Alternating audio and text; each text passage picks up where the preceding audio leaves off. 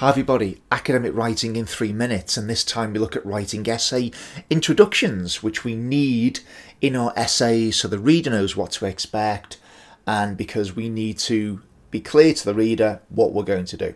Okay, so what should go in an essay introduction?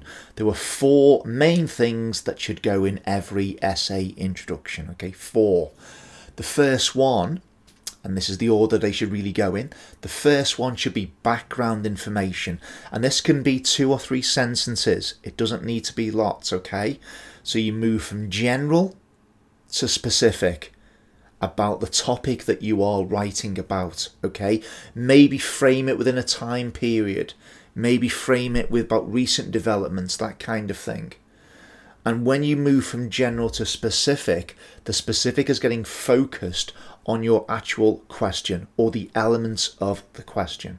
So general to specific. So we need background information first, relevant background information, of course.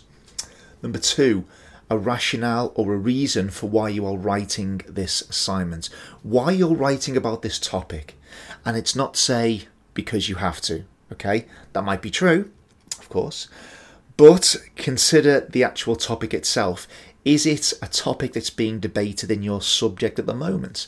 Is it in the news at the moment? Is it a topic that comes up again and again in your subject? And if it does, it might be because it's very difficult to get clear answers on it. So there will be a relevance to this question.